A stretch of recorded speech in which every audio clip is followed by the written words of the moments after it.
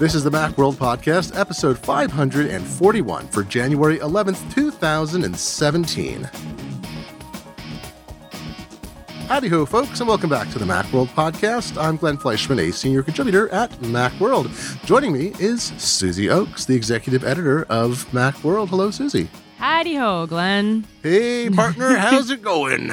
What's going down at the old Mac Rodeo? About to rustle up some podcasts. Oh, as we discovered on a recent episode of the Incomparable Game Show, if you mention prospectors or the West, all that happens, accents burst out all over. Bye, quickie. Oh, well. So we got a little follow-up, but the big news this week is Consumer Reports battery testing. We'll get to that in a minute with more chuckling. But I want to do a little bit of follow-up. First, actually, follow forward is next week, Susie will be out on vacation. Yay, Susie, vacation. Hooray for you. And I'll be here. I don't it's go been anywhere. so long since we've taken any work breaks. It's true. So, but I'll be here with Jonathan Zajarski, who is a security expert, the maker of Little Flocker, a kind of anti-ransomware and anti-malicious file writing, destroying software. And Jonathan's a security expert, many years standing, and he will be talking with me about a lot of stuff to do with privacy and security, things that you can do that don't impair your computing experience or your iOS experience, but let you have a more secure and private lifestyle, especially strangely appropriate these days with the global everything the way it is, not just in any one country, not to mention any names. So if you have questions, you can send email to podcast@macworld.com, and Susie will forward those to me. You can find me on Twitter at GLENNF, like Frank. And we'll try to get to security questions, but otherwise or facebook.com/Macworld. You can post questions on the podcast post there or whatever. So we'll get to us, let us know, but we'll cover a bunch of stuff next week. Susie, I had a tiny bit of follow-up for last week's episode. Oh, yeah. I got email because I had made a joke about eBay. This actually ties into the Altaba news that we'll talk about later. Because every company, every .com is apparently renaming itself or has renamed itself. So I made a joke about eBay originally being the Ebola network, and someone said, no, it was really his Echo Bay, and he couldn't get Echo Bay, so he got eBay. And I'm like, there are competing stories, and one of the narratives is that Omidyar was the founder, was very, very concerned about Ebola. And if you went to the eBay.com homepage initially, you were presented with information about Ebola, and you had to click through a couple pages to get to the auction site. The auction site had its own URL. So he brought in an outside CEO or something, and they immediately like, okay, we got to get rid of this Ebola stuff. So You're freaking everyone out. So some people, there are some reports that indicate it's Ebola Bay Area was what it was about. Oh. Echo Bay is also legitimate, but let me tell you. So creation myths about companies. Yeah. We talked about this. Jeff Bezos, like all the origins of most .coms and many companies are hagiographies that get settled by PR people later. So there are conflicting stories. And if you went to the original eBay.com site, you would see Ebola information front and center, unless you went to the Auction Web sub-site. And they later changed it from Auction Web just to eBay, because there you go. That's that follow-up. So, so the person complaining was actually correct and incorrect at the same time, because the nature of information is now, there is no truth anymore, Susie. So on Jeopardy, era. Would they have given you the money either way? This auction site was founded because of the founder's concern about Ebola. What is Facebook? All right. So the other follow-up, sorry. I know it's really on topic. CES is more on topic, and you were part of the home team at IDG for covering. We had folks there wandering the floors of the massive number of buildings and hotels and suites. And some of the word out of CES this year is Apple never they don't exhibit there. There's often Apple employees go, or there's Apple-related products. This year, the word that I heard was there was maybe even less Apple-relevant stuff, like as directly relevant than in years past. What's your take on what came out of anything to watch coming out of CES? Well, so we were kind of trying to keep an eye out for anything really Macworld-ish. We saw a lot of docks for Thunderbolt 3 docks for MacBook Pro and MacBook to add all the ports that Apple took away, but that's not, super exciting. And then it's always a big smart home show, so we expected to see more HomeKit announcements than we did. I mean, we did see some announcements, but there wasn't anything where I was like, oh my gosh, that's the coolest thing I've ever seen. I can't wait. But there are some things that we're going to be calling in and testing, if and when they ship. But the trend in smart home was that Alexa was in everything because Amazon has, a program for hardware partners to build Alexa, and Google Home is Google's doing this with Google Assistant as well, but that's, just getting off the ground.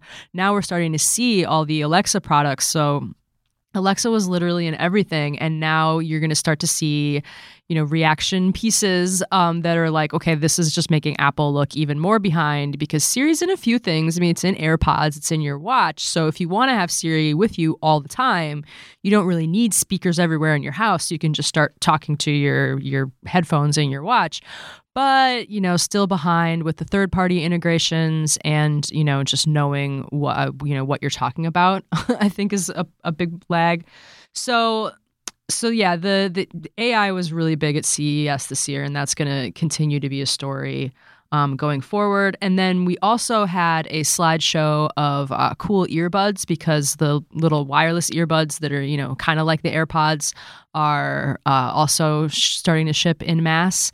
So Sarah Jacobson Purewall found a bunch of really cool ones that we're going to call in and compare to the AirPods as far as like comfort and sound and price. Because when you're thinking about buying the AirPods, if you're just an Apple person and those are, the ones you're considering, they might seem sort of expensive. But then when you look at the rest of, the ecosystem that they fit into, they're really not that bad. And then, of course, they have a much better tie into iOS and an even better tie into Apple services if you're, an Apple Music user.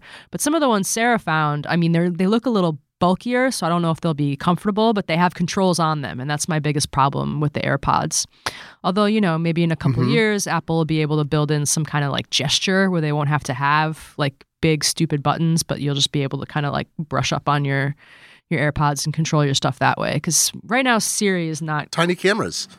Tiny cameras? Tiny cameras. So you just wave your hand. You just make a gesture, thumbs up, thumbs down. Then your hair rotate. could do it like on a windy day. But yeah, That's true. that thumbs up, thumbs down would be kind of funny. They'd have hair rejection technology. Hair rejection. Exactly. Everyone will just get short haircuts. Like you're styling it wrong. Podcast title: Hair rejection technology. Hair rejection technology. That's what I need. It's funny because wireless earbuds don't seem like something very interesting to me, but I don't go running or work out at a gym. Like I'm working when I'm on a treadmill, I'm in my office, so I take walks and when I take a walk, it's not a big deal, or doing other kinds of things. But I think, so I'm not the target market. So here's what a pundit would do. They're having a moment now because like the phones are losing their headphone jacks, so like that's a pain point. And then right. We've had the ones that are like tied together forever, but I've never found a pair of those that I didn't hate. They're always awkward and weird. So they're stepping up like the quality and the electronics and the style and the design and the battery life, and all of those things are finally coming together. And I think this is going to be a year for wireless earbuds. Like those are going to be like the hot gift next Christmas. Let me tell you how a pundit works. Because I don't use it, then there's no reason anyone should ever buy it. It's a terrible product. Stupid. I never use these, so they shouldn't be made at all. They're coming into like our people. Like once Apple does it, it comes into the consciousness of like people. It's so innovative. No one has ever done this before. Holy crap! What a great idea. But it fits into the Apple thing, which is Apple doesn't want to do stuff until it has a unique twist and a high margin. And until people are ready. It's ready to like blow up, and they're really good at calling that. So yeah, I think it's ready to blow up. Because they were at CES last year too, but I never saw anyone walking around in them. But I think this year is going to be the year. Battery life was probably poorer, and I think there's stuff. I think Bluetooth 5 actually is going to make it better too. Bluetooth is still a joke for a lot of people because there's a lot of things that work really erratically. But it's gotten. It is so much better than it used to be. But I still don't feel the same reliability with Bluetooth, even though it's not unreliable. It's more that because it's low power, short range technology for the most part. You can't guarantee the same kind of connection as you would with Wi-Fi or cellular. So it seems less reliable because we're not sitting there with a tape measure. I'm 10 feet away. I'm 30 feet away. Now it stopped working. It's pretty good. For stuff that's close. Yeah, for stuff that's close by. I think Apple has a particular problem is that handoff and continuity should work really reliably. And I can have my phone. I know we're on the same Wi-Fi network. I'm 2 feet away from my computer. And sometimes handoff works. It's like a air... drop. It doesn't AirDrop is much more reliable for me and for a lot of people I know than it has been since El Capitan made it better than previous versions. But yeah, I like AirDrop. I want to talk just a sidebar. We talked last week about Chuck von Rossbach's excellent long piece about where Apple was, and I tweeted something this week, which was after I read, I think Wall Street Journal had a story. Chris Mims, who's written for years about how Apple is doomed. No, he's much more reasonable than that. But he's the one who a couple years ago, wrote that Apple is probably going to drop its Macs. And I'm like, well, Ace can't drop the Macs because there's no development platform. But I also, I don't feel like he's a contrarian, but he has been bearish, like a lot of people have, for a long time because there's no profit as a writer. I mean that like in the not like money, but no profit as a writer in promoting Apple as a bull and saying this is the best thing ever, because then you're a fanboy and there's no interesting thing to talk about there. It's great. It's going to go on forever. And if you're more reasonable, people tend to ignore the opinion, unfortunately, because it's like, well, whatever. But if you say Apple at the peak of its, the height of its whatever is going to fail, people read that. There's like a car accident kind of thing about it. And even if you have a reasonable argument to make it. So Chris is reasonable. I'm not saying that. But I saw that and I tweeted, hey, all you folks who've been writing Apple is doomed for the last 17 years, or Apple has lost its way for the last 17 years, your time has come in 2017. Because it feels like, that broken record. And here's the hilarious part, humble brag, Harry Shearer replied to me, Harry Shearer of The Simpsons. No. And I don't follow him. He doesn't follow me. He's kind of a crank these days. Don't tell anybody. I don't care. He's allowed. He is awesome. Anyway, and he said, but they're so thin. I was like, all right, I don't know where that came from, but there you go. So, oh my God. But I feel like that's what it is. It's like a broken records for 16 years. Apple's doomed. Apple's doomed. Apple's doomed. And now, but I think the Apple has lost its way argument has a lot of things going for it, because even the most dyed-in-the-wool Apple fans have a lot of things that are bothering them. And Apple has always been about removing friction. I feel like, now my computing experience with Apple is pretty friction-free right now, because I haven't gotten into some of the cutting-edge things. I wasn't buying the AirPods and then disappointed that I didn't get them or they shipped late or whatever. I didn't get a new MacBook Pro yet. So all these things that are frictiony for people, or even, let's say, the Apple TV, the 4th generation, you and I keep talking about that. Like, I'm actually relatively happy with it. I think tvOS needs a total overhaul, but I use it all the time, and I use it. It's not like it breaks or stops streaming. So I have probably a very, not low friction, but I'm sort of annoyed with Apple's decisions, but it's not affecting me. There are a lot of people out there who are prickly because they're being, sandpaper running over their fingers all the time. And so I think it's an interesting time when we're going to see a lot of, not Apple's the underdog. They have piles of money. They're massively profitable, but really they need to chart out a clear and new direction for themselves, in which all this muddle, things shipping late, things being confused, things not working, price cuts because they got the price wrong, all this stuff needs, I think, to be sorted out. And so I think it's a reasonable standpoint, 2017. So if you're writing about this for 17 years, now you can write about it and people will go, yeah, that's right.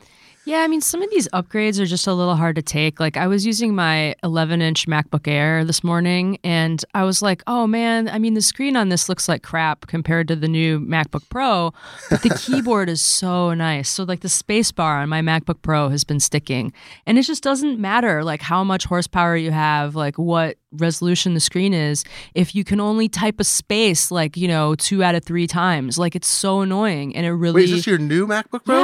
Yes, no. The space bar sticks. I blasted it with some air yesterday, and it's been better. But these low travel, had it for 3 weeks. It's so new. These low travel keys, like, I feel like they're just maybe more prone to sticking, because if any little like thing gets in there, there's just not a lot of like room for error. You know what I mean? Like, because mean, I'm not super precious with my computers. Like, I use them in bed. I'm eating chips, like whatever. But like, I do try to keep it nice. Anyway, so yeah, it's been sticking. I blasted it with some air yesterday, and it's been a little better. But I don't know. I tweeted about it, and I heard some other people say that they had that problem too. But anyway, so yeah, it's just like if I was coming to it new, I wouldn't mind. And for, like the mainstream chunk, it's fine. But like, yeah, like they just keep introducing these little problems that weren't there before, like the headphone jack. I know I harp on it, and it's like, if you never had a phone with a headphone jack, you wouldn't care. But it's like, I had one and it was convenient, and now I don't have one and it's inconvenient. So things like that are just, it's hard to be like a longtime fan, and you want to upgrade because that's, theoretically like the best stuff, and it is the best stuff, but there's just all these little inconveniences that just seem like a kick in the pants every time.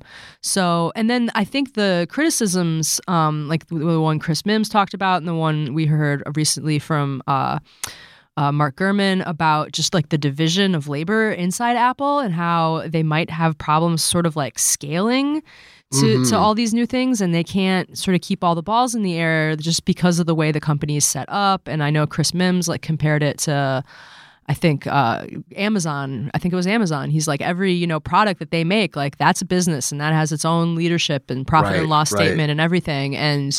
And that's sort of how you can have all these different projects going on without one of them taking away from the others. Like we heard they were ramping up Project Titan, they're scaling back Project Titan, and it's like, but we can't get a new Mac Pro. And this is frustrating to people. And then, Apple's execs will come out and say, no, everything's awesome. Siri rocks. Like Phil Schiller was talking up Siri around the iPhone anniversary, and he's like, we're not afraid of Alexa. Everyone loves Siri.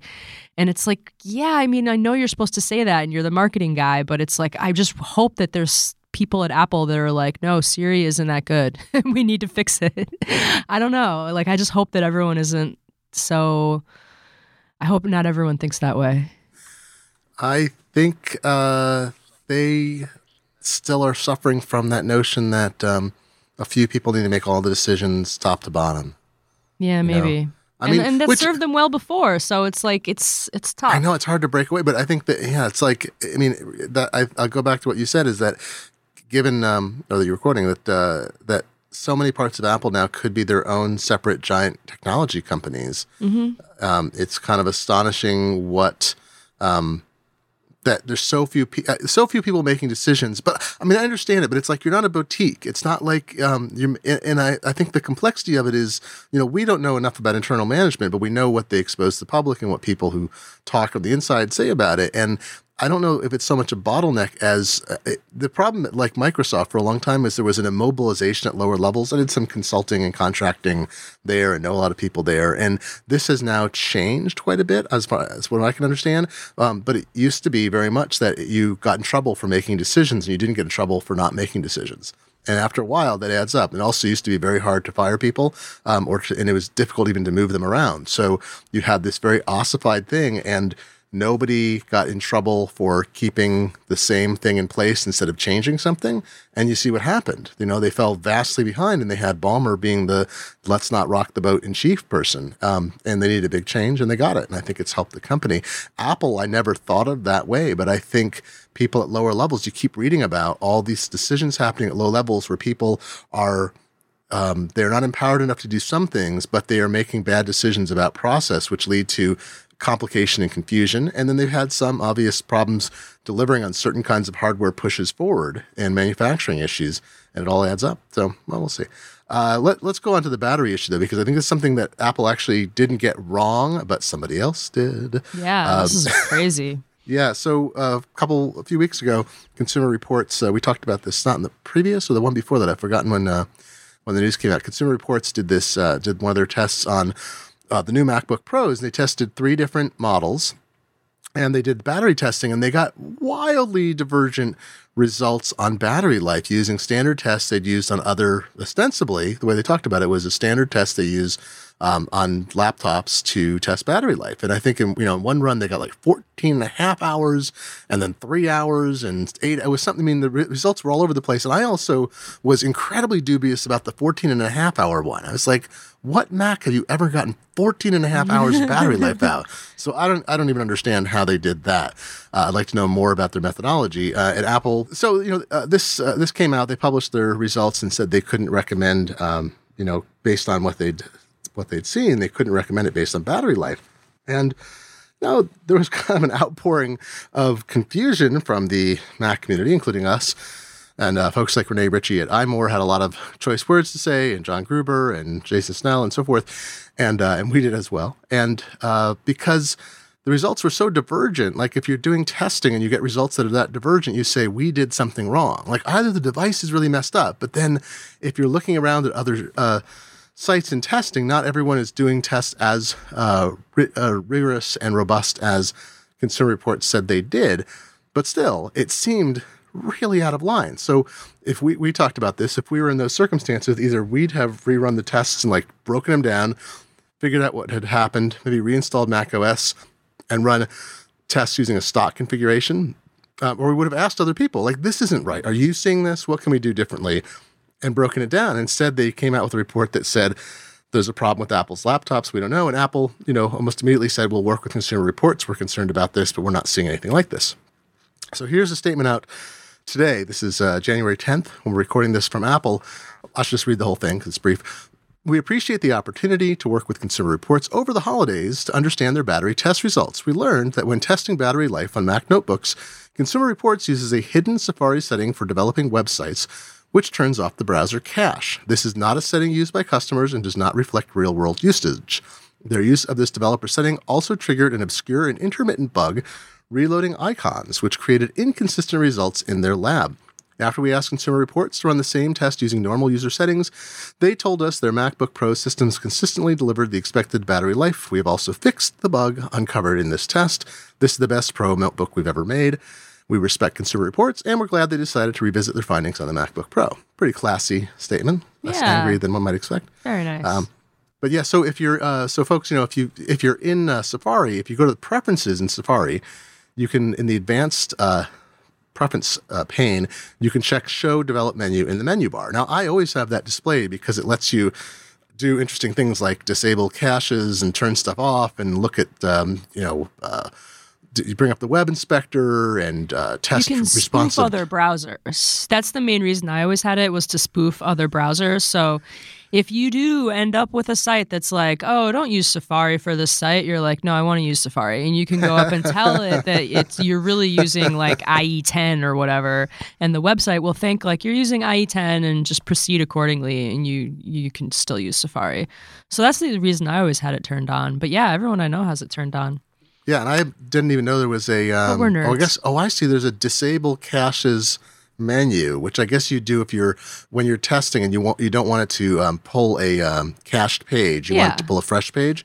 So that makes sense. That would really mess up like any kind of like automated battery tests you were doing in a browser if it's reloading the page every single time. So I'm waggling my finger at them because I think this is on them when you have it like, so what we talked about this when we talked about it a few weeks ago is, Macworld's policy has long been, I believe it still is, that if you have a result that's really divergent from what you expect and you're going to give a company a bad rating, that you get feedback. You give them information. You don't give them the chance to talk you out of it. You give them the chance to help you understand if you've done something wrong in testing or if you've uncovered a bug. So nearly a decade ago, I was testing some Apple Airport base stations and for Macworld, and I found a serious, horrible problem. And I talked to Apple, and I actually wound up talking with the product managers extensively.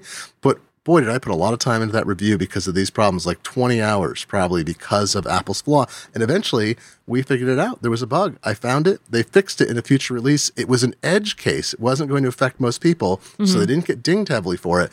But they were able to identify it. They agreed that it was an actual bug. And then they fixed it, and I was able to do an update, and they tested it. So that, and this happens all the time. I was testing an USB-C dock, and I got bad SSD read-write performance. So I talked to the company, gave them the model number of the drive I was using. They retested things, and eventually I worked out some details with caching and so forth, was able to come up with a better solution. But I'm not just going to say, this thing sucks, and we didn't bother to ask the company if there was some particular thing. Or the other one is, you find that there is a problem, they admit it, they say they're going to fix it or not fix it, and you can tell users, this works with 97% of the things on the market, but if you own a Western Digital whatever, don't buy it, right? Yeah. So that's the fair way to go about it. Yeah. Yeah, and like this ended up okay. I mean, like I'm satisfied with how it wrapped up. It's just like the road to get here was really weird and awkward. Yeah, they announced it. I mean, I think Consumer Reports, I'd have to go look at their exact words. I don't think they said, this is a terrible device, don't buy it. I think they said, we're withholding our recommendation because we don't think these inconsistent results, there's something going on.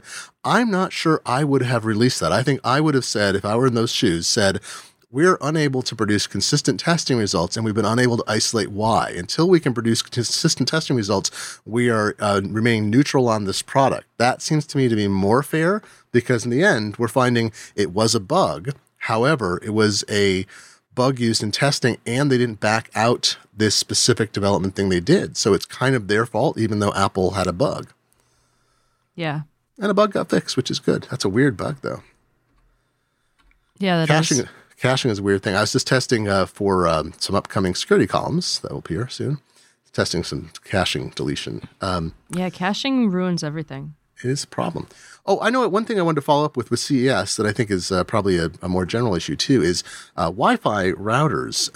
Susie, there were more stuff coming out with more mesh networking routing systems coming out of CES, right? Like Linksys had a new one that I think our friends at TechHive got an early pre-review or pre-release version and tested. Yeah, they liked it. I think I've forgotten the name of it, but go to techhive.com. There's like 7 different mesh networking systems out, and I think one is due in a couple weeks from a major maker too. So there's a ton of stuff coming out now. You've thought about switching. I'm really interested. I just had to get a new cable modem because Comcast went DOCSIS 3 and I was using a DOCSIS 2 modem, and they've been bugging me about it for literally years. And then one day my internet didn't work and I freaked out and bought a new modem. So I have to get that set up. And that has me rethinking my whole network because it's run right out now off Airport Extreme and like 2 Airport Expresses to extend it. Trying to get it out to the garage, but it's... Actually, there's only one Airport Express, but I can't really get a good signal in the garage. So anyway, I'm thinking of going mesh. You know what's good about DOCSIS 3? Supports gigabit internet. Yeah, that's great. I mean, DOCSIS 3.1, but I can't remember if the modem you got is probably DOCSIS 3.1. You could have... I saw some 3. There's not a lot of 3.1 out there, but I was researching it just very briefly, and Comcast told me to get 3.0. Yeah, that's fine. I don't think it's available to me yet. Not yet. They're rolling it out though. I think they have to upgrade the systems to DOCSIS 3.1 to make it available. And the pricing is, I don't think the pricing has some really good introductory deals, but they still have monthly caps and so forth. But anyway, I'm just giving you a hard time. But you will be able to get the speeds of which you've only dreamed at some point in the near future. Yeah, I'm interested to see if it makes a difference now, but because I'm getting the speeds that I pay for.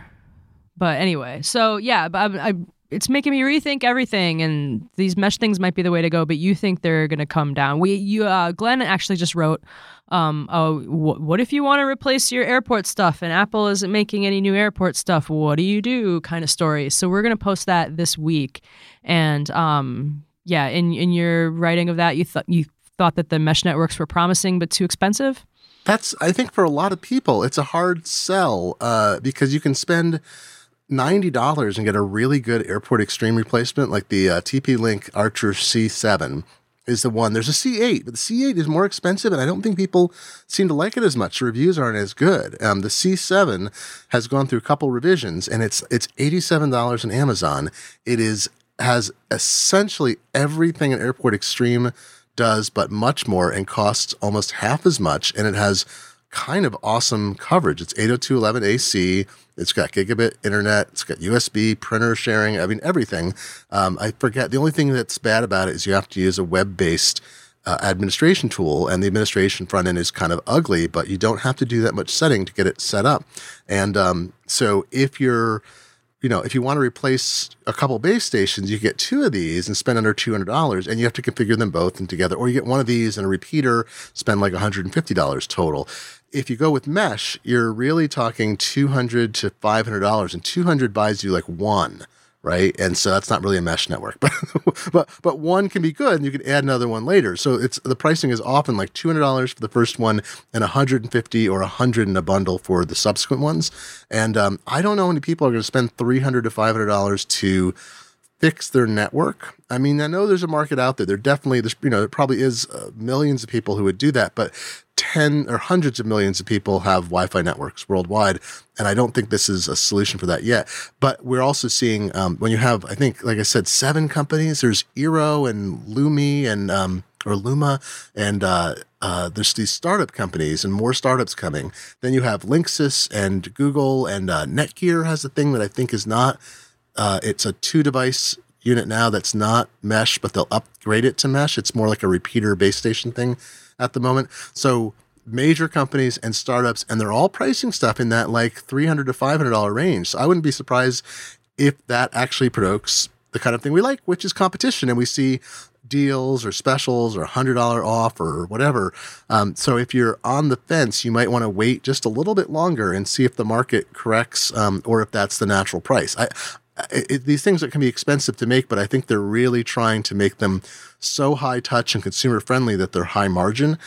Because the idea, I don't think we mentioned this, the idea with mesh networking, we've talked about in previous podcasts, is the devices all talk to each other to internetwork. So you don't connect them via Ethernet. You just plug them in. And some of them have lights or tools that you, like a smartphone app, you walk around to place the additional units relative to the tell first you one where you to put put in. them? Yes, and it varies. Oh, that's awesome. It varies hugely, though. That because some of them they're like just plug them in wherever, and they'll all find each other. Like I forget which model is. They're like $100 each, and they expect you might have 7 of them, or I mean, you might have not 7. You might have anywhere between 3 and literally 7. Some are even cheaper, I think, that are coming out. They're not shipping yet. And those are just like throw them all around your house and walk away, and you're done.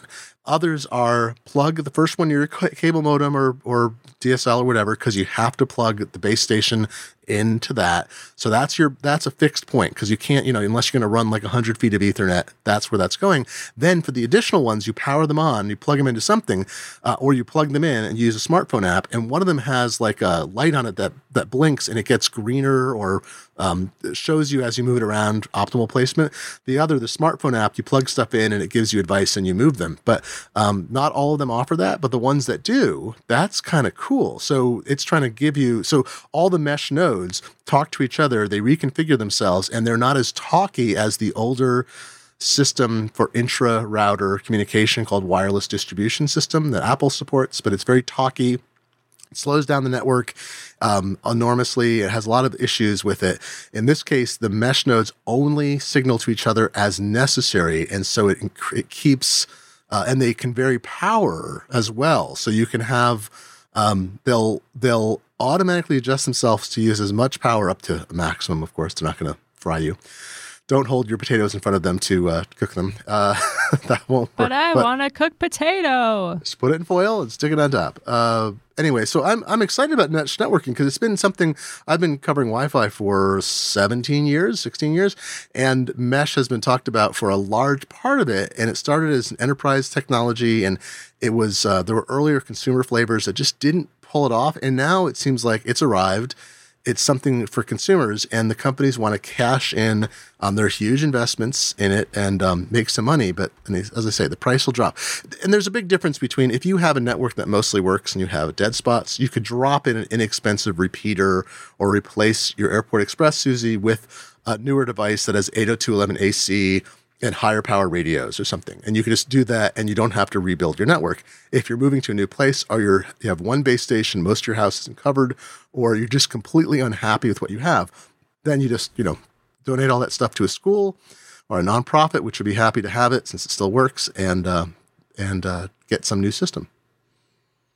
One part of this article, by the way, as you'll see when you read it, is that I spent a chunk of it talking about what Apple used to have as an advantage, because a lot of people still have in their mind they need an Apple base station because Apple marketed so well unique features that no longer are unique or are supported. So that's a chunk of it, kind of disabusing you of the things that you need to worry about in getting a replacement. Have you ever had to call for like service, like internet, like call Comcast or something because it's not working, and they ask you like if you're using a Mac or a PC, and you tell them you're using a Mac, and they try to like blame that.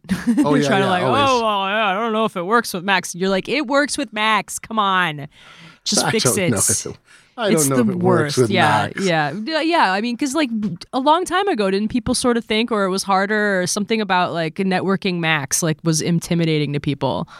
And yeah, they were like, well, if you're using Macs, like all bets are off. Well, they're always like, well, unplug it from your router and plug your computer in directly to your cable modem. I'm like, that's not going to happen. I'm not going to do that. So what's the next thing? And I don't get that. You don't get that anymore. Now, I will say, nice thing about my fiber internet provider, so I had to drop it in, gigabit internet. Everybody drink. I have not had to call them for service in the 14 months I've had the service. The phone part of it went down once for a couple days, which is ridiculous. They probably got dinged by the State Utilities Commission because phone service is separately regulated. The internet part, I don't think it's ever gone down. Maybe it has. I don't remember. And I've never had to call them for tech support about anything. It's the weird. I've never had internet service I first got full-time internet service in 1997 via DSL. So 19 years, I have never had an ISP I haven't had to call at least once every few months because of a network or a connection problem. So I'm knocking wood right now. I'm knocking on my internet. It's weird. They're a small company. Routers. I wish they were. I'm surprised how well they run the fiber side because they run the rest of their business pretty badly. Seattle's actually in this burst of fiber right now. Apparently, there's other companies coming in because we were very undercovered. We had very low speed relative to some other cities of the size, and so there's a lot of coverage now. Different competing firms or companies, some cable companies that are putting it in, and you have Comcast using the coax standard to bring in gigabit, but still at a much higher level than you could get before. So, Seattle, a city of the future. Speaking of the future, we should talk about the past. 10th anniversary of the iPhone introduction. Oh, yeah. And Apple celebrated it, which is very oddly sentimental from them. Yeah, what all did they do? Did they just put up a page? They put out a press release. They put up a page. But even for them, that's actually sort of funny. Now, I don't remember. You were at the announcement, right? I was. I took notes on paper with a pen. I was too. Our friend John Moltz reminded me that he was there. It was his first Macworld. He was sitting next to me. I'd forgotten this until he mentioned it. And he said, are all Macworlds like this? I was like, this is probably going to be the peak. I don't think I said that, but it was a pretty high point. And then after the thing, it was my first Macworld. It was my second Steve Macworld keynote and my first Macworld. I'd gone to a few, but not many. I think this might have been my first one was the Intel Mac Pro. Because I remember how crazy they went when they mentioned that the riser cards had thumb screws that didn't fall out and rattle to the bottom of your case, and you'd have to tip your case over and fish them out. They were like, "We made thumb screws that will never fall out," and everyone was like, "Yeah!" Spring-loaded and I was like, screws. "Yay, nerds!" Nerds. I was so happy. I was like, "My people!" I had a briefing after the keynote, and I was writing at the time. I was as a freelancer. I was writing the Seattle Times Mac column, and I thought, well, I'm sure they'll tell me about it. And I go in there and they let me play with an iPhone, and I was like, because they were, New York Times, whatever. And Seattle Times was not treated as a chief publication. And I got to meet with Jaws, Mr. Joswiak, and Josiak, and got to play with the phone for 20 minutes or something. Nice. And it was pretty astonishing. I was like, you're not going to, can I do anything? And they're like, yep. I'm like, oh my God. It was so much easier to get access back then, Glenn. Yeah. Well, it wasn't, the company was still in the whole staff to that keynote. I was the managing editor and they were like, can we bring the managing editor? And they're like, sure. We had everybody there and we were doing print. So we had to write 2 stories that would be published 2 weeks later. It was amazing. It was a time in which Apple was less. 2007, there was still a doubt about Apple's long-term viability, even though they were profitable, because they had the Intel transition was underway. It had started the previous year, right? 2006 is when they started to ship units in earnest. Yeah. And there was a Wi-Fi transition, a processor transition, a developer architecture transition. And then they came out with this thing and everyone's like, oh no, Apple's coming out with a phone. They're going to fail. BlackBerry and Microsoft own the market. And oh my gosh, there's no keyboard on it. But the iPod was still kicking butt. And people were like, what if the iPod was also a phone? And that possibility was just so intriguing on its own. And then they went ahead and also made the phone a little pocket web browser, and that Yeah. like blew everybody's mind. I remember the demo when he was like, okay, you can look something up in this like full web browser. Oh my God, it and was it'll full show screen. you. Yeah, it'll show you because we had those terrible like Whip. yeah. It was I can't wireless internet. I can't. But Whip was like, I think it was Whip. It was a protocol that would take a web page and deconstruct it into a terrible little mobile. It was like crummy text version. messaging you web pages, basically, is what it felt like. It was so terrible. And yeah, he's like, okay, so you can look something up on this full graphical, full screen web browser. And he looked up the Starbucks and he's like, see, look, there's their phone number. Watch what happens when I tap it. Like, you don't have to try to memorize it and then go punch it in. Like, I'll just tap the phone number and it'll call Starbucks. He called Starbucks and they answered and he ordered like 5,000 lattes and he giggled. He giggled like a little kid and then hung up. And yeah, I don't think I'd ever seen him like that delighted. And that was what stuck with me after all these years, was just hearing Steve Jobs like giggle. That was a great keynote. He was really at his top of his form, and it was really, he was having a good time, and it was a great product, and he knew it. He knew it was good. Yeah, he knew it was good, and he knew how good it was, and he knew that we were going to love it. Here's the thing, and I don't credit myself with any foresight, because I thought it was going to be a product that, it was so expensive. I was like, no one's going to buy it. It was so expensive, and I wrote a piece for the New York Post. Ooh. Of all things, I get a call from a friend of a friend who said, hey, in June, before the things shipped, and said, hey, we understand you got access to a phone. I'm like, well, no, I used it for half an hour, 20 minutes during a demo. And they said, that's great. Can you write up something about your impressions of it? And I'm like, yeah, but I got to say, whatever. Oh, yeah, okay. So I wrote this thing and they paid me, I don't know, like $600, which was great. Can use the money. In 2007, the economy is collapsing, right? And they ran it and they edited it without. That's enough to buy the involvement. phone. Like you could buy the phone. Yeah, it was sort of exactly it. And so they edited it and it ran.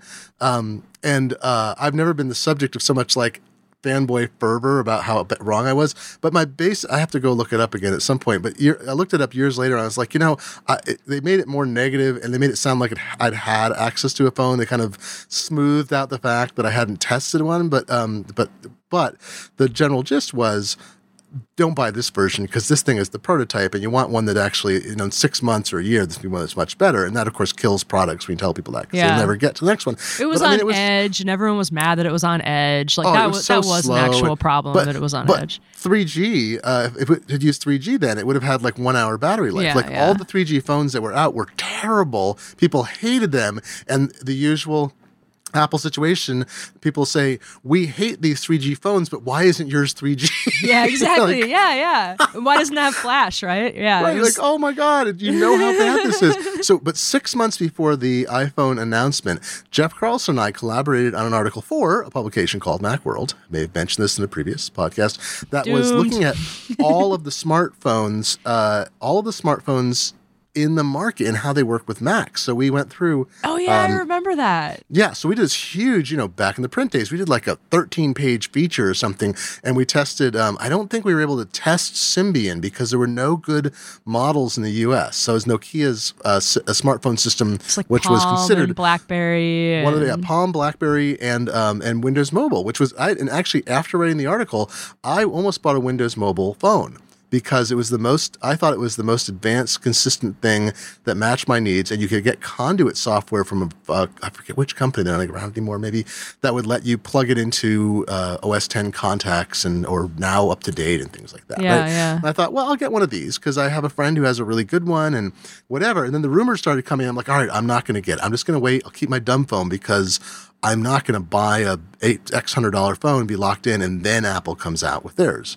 So Jeff and I had just gone through this. So when Steve did his announcement, he and I are at Macworld and we're like we knew everything he was saying was absolutely true because we just tried all the awful top of the line market stuff that was out there. So when like web browsing to me, I thought, in retrospect, I tell myself, I thought this web browsing to me was the killer app. Like you saw him doing the Starbucks thing, forget everything else. Other people were like, well, you can't type with it and you can't an email. And I'm like, no. The thing is, when it's like, I know you can't type immediately as fast, like Glass is never going to be as good as actual keys. And I think we've seen that even years and years later. It's still, I think people can type. It's a lot better. Yeah, because but now people they can can type like give you a 100 little words a minute. buzz and stuff. Yeah, but Yeah, now I mean, it's people type like 100 words per minute on a BlackBerry keyboard, right? Yeah, I mean, people could do it's that. not It was like crazy. that. But I use one of those swipey like things that I use Google Gboard, which I've gotten addicted to Google's Gboard as a keyboard. and the input. prediction's gotten so much better. Yeah, Like So I can just type sort of pretty mash fast. away at it, and it comes out okay. Exactly. Like I've actually realized I've stopped learning. I don't know how to spell words anymore. But so the introduction, I think my recollection was, and my memory of what I did when I was in the briefing with the phone in my hand was testing browsing. The other stuff, I was like, oh yeah, other phones do calendars, other phones do this. None of them are as responsive. Like even the version visual of voicemail was like mind blowing too. Jesus, that's true because that Like was being huge. able to listen to your voicemail out of order and listen to the most important, like see who called and be like, I got a voicemail from Glenn. I have 10 voicemails, but one of them's from Glenn, and I only want to listen to that one. Like that was like so you're game totally changing. Right. You're totally right. But like those are the things. And so I think at the time, most of the people who understood the phone industry criticized the iPhone because it didn't do the right things that phones did. And it was AT&T only. It had a lot of kind of like AT&T's quirks. network I was think you were right crap. to tell people. Like I got the second one, and I was engaged during 2007. So they announced it in January. They shipped it in June. I got married in September, and I remember that whole year thinking like, oh, how much easier would this be if I had a little pocket communicator and email and web browser I could carry around on my phone, because there was no App Store yet. App Store didn't come for another year, so it was just like what Apple had baked in, but that still seemed like so useful to me. And I had like a flip Motorola Razr, and I just suffered through, and it was fine, and I'm still married. But I was just like, wow, that has so much potential just out of the box, like with Listeners, no apps. she married that iPhone. iPhone 3G was introduced in. Oh yeah, I was trying to remember. It was released. I think if I left my husband for the iPhone, he would understand. Was that like the list, like the friends thing, the list of people, and it has yes, my list, my free Isabella list. Isabella Rossellini. So Isabella Rossellini is the top of what's his face's of Ross's list, and he's list, at the coffee shop, and he's taken her off the list because of something else, like some deal with Rachel or whatever. And Isabella Rossellini walks in, and he has this conversation with her, and she says, "I want to see the list," and he pulls it out, and she's been crossed out. And she's like, "No, then." So it's a good bit. Poor Friends. Ross. All right, so we do a musical sting here and move on. Golden Girls is coming to Hulu. I see that One Day at a Time is back on Netflix. There's a new version of it. Just speaking of old TV series. There's a very funny show on Netflix called Chewing Gum. This is all. I have Netflix again, so I can watch it. So iPhone 3G. I'm sorry. This is where I got us off. Is it came out a year later. So if I recall right, the original iPhone was priced at the ridiculous price, which a lot of us paid, including me. Then Steve Jobs said, "We're dropping the price hugely, and all right, I'll give you losers Gift cards. Gift card." He gave us all some money, and then the 3G came out with a year later. Gift cards of pity. But my recollection is there was no revision. The iPhone had one model, isn't that right? Until the 3G came out. That was the second model released a year later. It went and that was the first plastic one. on the back. It was like a total refresh. It was That's a little right. more curved on the back. The back wasn't as flat. The original one is really like good looking. Yeah, I like it was much cheaper because you could get it for $100, the starting price with the 2-year contract. So instead of paying, what was it, like $500 or $600? I think it was $200. I paid $200 forever. Oh, I'm sorry. I'm looking at the original release. You're right. It's $100 a year later they charge us. They usually do. The slogan was the iPhone you've been waiting for, which is what I said in that Post article. People need to wait for that one. But I bought it and I enjoyed having it for the first year because I could write about it. So happy 10th anniversary of iPhone introduction. Interesting they're celebrated the introduction anniversary, not the release. But I think because of the pricing and all that, it might have been a better idea to celebrate the introduction, which was more exciting than all the people in lines and things being sold out and then feeling like they overpaid and then getting a refund. There will not be a 10th anniversary celebration of the gift card rebate announcement. Yeah, right. A couple other things going on. Oh, I mentioned Altaba earlier just in passing. So Yahoo has sold its website operations to Verizon. That's all closing, apparently, despite all the security stuff. So the thing is, the remaining part of Yahoo will own Alibaba and Yahoo Japan stock that's worth billions of dollars. It's basically now like a holding company. And that's renamed itself to Altaba. So the joke was, it sounded like Yahoo was renaming itself to this ridiculous name, which sounds like Alibaba, but it's Altaba. And It's really, this is Alibaba. Alt Alibaba, exactly. This is just the holding company, and Marisa Mayer won't be involved in it, which isn't surprising because it was expected after the acquisition completed, she wouldn't be involved. And also, one of the founders, David Filo, was still on the board of Yahoo, and the new company will have 5 members instead of 11, because again, it's just basically managing this giant hoard of stock and cash, and he won't be involved there anymore. I can't remember if Jerry Yang didn't mention him. I forgot if he was still on the board or not. Maybe so the Yahoo sites and services aren't going away. Those are going to Verizon, and they're staying as Yahoo. I think it's like Yahoo.com will be, and all the other sites will be at Verizon. And I'm nervous about Flickr. Oh, a good plug for another article. Roman Loyola had me write a piece about if you want to migrate all your photos out of Flickr, how do you do it? Because you might be concerned that Flickr would go away suddenly, or you don't want to be part of Yahoo after all of its had password some big breaches lately. So yeah, a lot of people are leaving. We had an article about leaving Yahoo behind, like getting rid of your other Yahoo services, but it left out Flickr for some weird reason, and someone pointed that out to me. So thank you, person. And we wrote a separate article that just dealt with Flickr, getting your data and your photos out of Flickr and getting them into iCloud photo library or Google Photos. Yay! So turns out your choice. Getting it out is awful. So when I wrote that, I thought, well, my recollection is that there's a good export tool in Flickr, and so they must have made it better over the years. Unfortunately, no. So you can't export any of your metadata. You can only export your original uploaded data. So if you uploaded photos to Flickr for years and years, which I did for a while before switching to upload from apps, I would upload them directly. And you tag them, you wrote descriptions, put titles on them, whatever. You can't export any of that using the Flickr export system.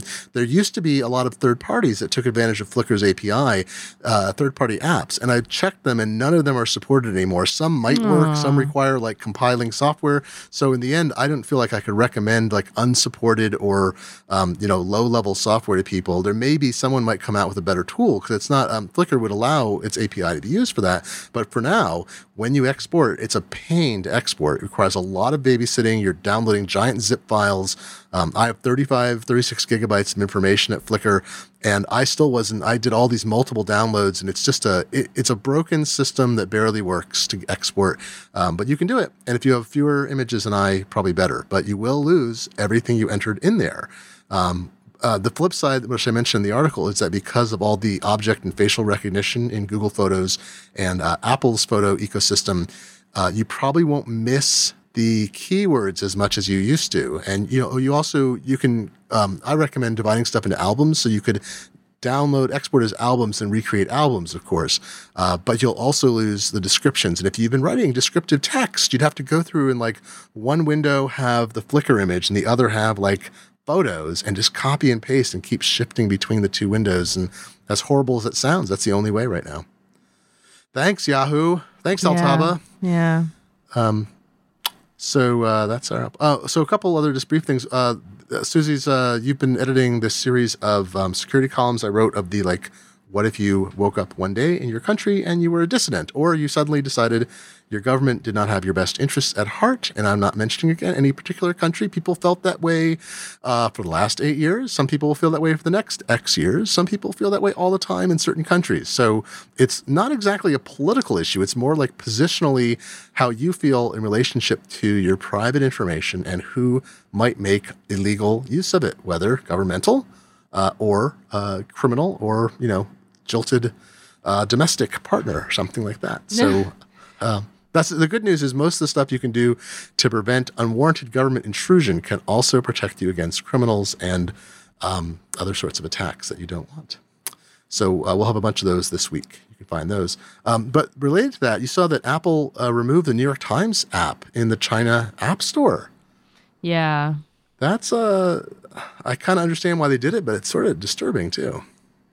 It's very disturbing. I don't really know like what to say about this kind of stuff, but Oscar just did a video where he's like, Apple should be a little more transparent about where these requests came from and why they did this and why they think this is okay, because that's just it's not cool, because the New York Times has done a lot of critical reporting on the government of China and also Apple in China. So it's like, you know, what is really the impetus behind this? And yeah, it's I mean, as a journalist, it doesn't make me happy at all. Yeah, I mean, Google left China and runs out of Hong Kong for Chinese customers. Basically, I think Google still has almost no or zero presence in China when they felt like they couldn't, when they were going to be asked to censor. And Apple's argument has been often, you know, we abide by the law in the countries in which we do business, and we're constantly evaluating whether, you know, what we're being asked is something we can do. Yeah. Right. And so they can't, Apple is too deeply embedded in China to withdraw, and China knows that, but also China knows that if it pushes too hard, it's going to cause not just international incidents, especially with the Trump administration, who's been proven, you know, ahead of time to be very critical of China, much more so. I mean, the Obama administration and the George W. Bush administration both raised significant issues with China about encryption and other issues related to control of markets and so forth. So, you know, smartphone and mobile and so forth. So, in fact, under Bush, my recollection is China was trying to push an alternative to the Wi-Fi security that they wanted that was basically assumed to be a backdoor technology, and they wanted it to be alongside other versions like WPA. And Colin Powell spoke out against that very specifically at one point. So China knows that if it pushes too hard, it winds up not getting the advantage it wants as well. Leah, our managing editor, was actually just in China over Christmas, and she brought a burner phone.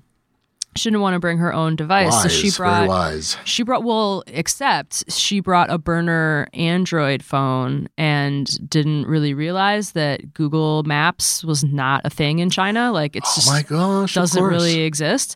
Yeah. And so everyone was using either I think Baidu Maps, which was all in Chinese, so not super helpful, or Apple Maps. Everyone had iPhones and everyone was using Apple Maps, and that was like the one thing. Oh my. Yeah. Oh and my. I was trying to tell her like to bring a burner iPhone. Like we could just, you know, reinstall like a clean install of iOS, and then she could, you know, have burner accounts. She could have like a burner iCloud account or something and just set it up for this one trip and then come back and put all her like original data back on if she was worried about, you know, data security.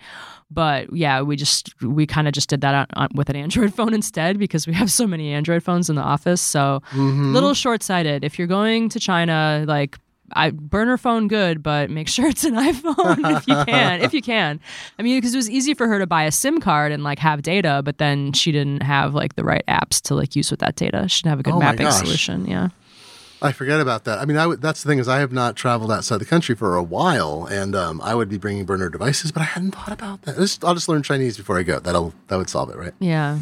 I mean, because like the new iPhones, it's, you know, it's always tough if you're going to buy a SIM card for a phone, it has to be unlocked. And if you buy if you bought a phone with a subsidy, it's probably locked to your carrier. You got to get your carrier to unlock it. It's a big pain in the butt. So, one more thing. Oh yeah. So Russia has also, after this happened, Russia asked for LinkedIn app to be removed from the Apple and Google app stores.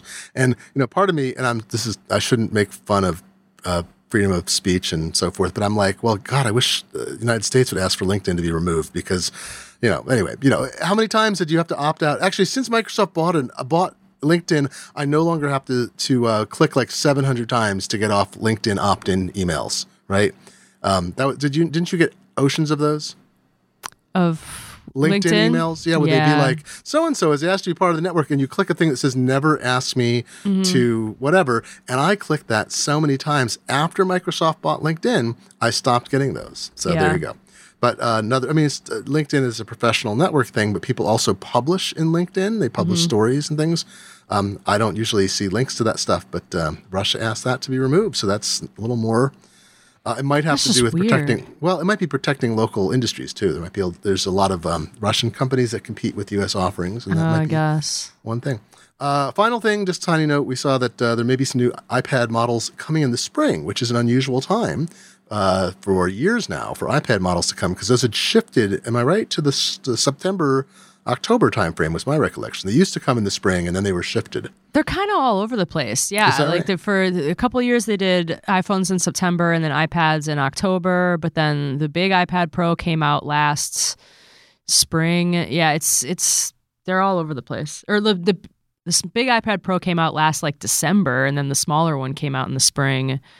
Okay, I lost track of that. But the weird thing about this rumor isn't even just the timing, it's the sizes. So this is saying like 3 different sizes. So a new big iPad, like a new 12.9-inch version, which, okay, that makes sense because that hasn't been refreshed yet, and it's been a little over a year. It doesn't have True Tone, which is the big thing for the smaller iPad Pros. That makes a lot of sense. Yeah, so they could do something with that. And then the smaller one, an upfresh, but then they were going to put one in the middle. So one like that's between the 9.7 and the 12.9. I think they were saying like 10 point something, and that just doesn't seem like there's enough like room in there to really need another size. No, so that was what I was the most dubious about. Yeah, and then they might not even refresh the iPad Mini at all. Well, yeah, with the iPad, I mean, I wonder the iPhone 6 Plus or 7 Plus doesn't, or 6 Plus doesn't really replace the iPad Mini, but I wonder if it sucked out a lot of sales. Like, I wonder if once the Plus was released, it dropped Mini sales for people who had a smaller size phone. I don't know what we call the sizes anymore. The flagship smaller size, not an SE, not a Plus, the regular size one. So I wonder if that just cut demand so much it cannibalized the Mini. Yeah, they said maybe we don't need to refresh it as much. Well, the iPad Mini, I feel like you're not going to do, it's sort of just a fun thing.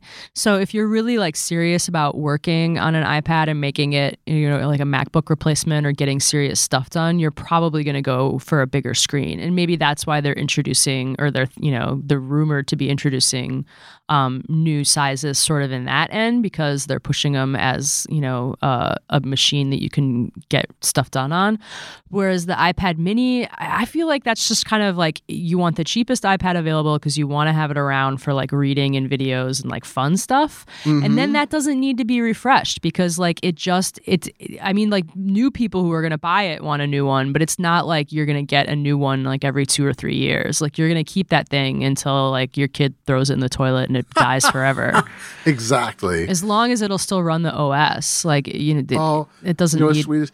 Do you see people posting photos of their iPhone, the original iPhones, still running? It was pretty cool. Yeah, yesterday. I mean, my original iPad is still running. And my kid mentioned the other day that the iPad Mini had been in the toilet. And I was like, what? You didn't say that. I thought he meant like just now. And I'm like, oh, how? I think I asked my husband. I'm like, how wet did it get? Yeah. I'm like, how wet did it get? And he's like, what are you talking about? And I'm like, Chris just said that the iPad was in the toilet. Like, how did it fall in? And he's like, I don't know. And we asked Chris, and he's like, oh, no, it was like before Christmas. But it still works. Yeah, he just hadn't mentioned it. Awesome. Oh, that's so funny. It's in a pretty rugged case, but I mean, I would have taken it out of the case and made sure that it like dried properly. He just never said anything. Oh my gosh. He's like, I thought you would be mad, and then I had a big talk with him about how I'm really mad that he didn't say anything, and yeah. Kids. We sold our original, I sold my original iPad to, I had to buy two iPads when they came out because I bought the original Wi-Fi only one to write about. Then I bought the Wi-Fi plus cellular to own. I sold the Wi-Fi one to, I think, my next door neighbor, who I believe she's still using it. Maybe she upgraded to a computer. She's elderly and savvy, and her stepson has helped her with it. But I think she may be using it with a keyboard stand still. I've forgotten to ask her. The next iPad I sold to someone else because I got an iPad. Another one that I got an iPad 4 as a gift, which I still have. And now we have an iPad Pro, the smaller size one. And I don't think all of them are still running. The iPad 2 we still have. No, that's right. The iPad 2 we still have. It's still working. They run forever. So that's 5 iPads in the family, or is it 6, 5? And they all are still functional to the best of my knowledge. I mean, they don't take as much abuse as a phone does. No, but still, they're bigger though. If they fall, they don't take as much abuse, but when you drop it, because the screen is bigger, is more chance for it, I think, to break if it hits something sharp. Well, on that note, don't break your iPhones, don't break your iPads, folks. It's a bad idea. I hope that they do release iPads in the spring, because that would be we need an event between now and WWDC. Otherwise, like the Apple calendar is just barren until WWDC in like June. I'm really curious what's going to happen at WWDC. They should do something in the spring, and then they do WWDC, and then we have iPhones and stuff in the fall. I think that's a good calendar, so make it happen. I agree. Well, I think we've hit the limit of what we can possibly discuss this week. And we always wonder if we have too little, and then we spend an hour talking about it. Way too much, always. So, folks, next week, Susie will be off next week. I'll be here, and I'll be here with Jonathan Zajarski, maker of Little Flocker, the amusingly named Little Flocker. And so remember, you can send questions, podcast@macworld.com, or Glenn F, GLENNF on Twitter, carrier pigeon, ping, whatever system you want to use. Send us a message, and we'll get back to you. So, Susie, great to talk to you, and have a great week off next week. Thank you. I'm excited. And I have been and remain Glenn Fleischman, your host. And this has been the Macworld Podcast, episode 541 for January 11th, 2016. We'll talk to you again next week.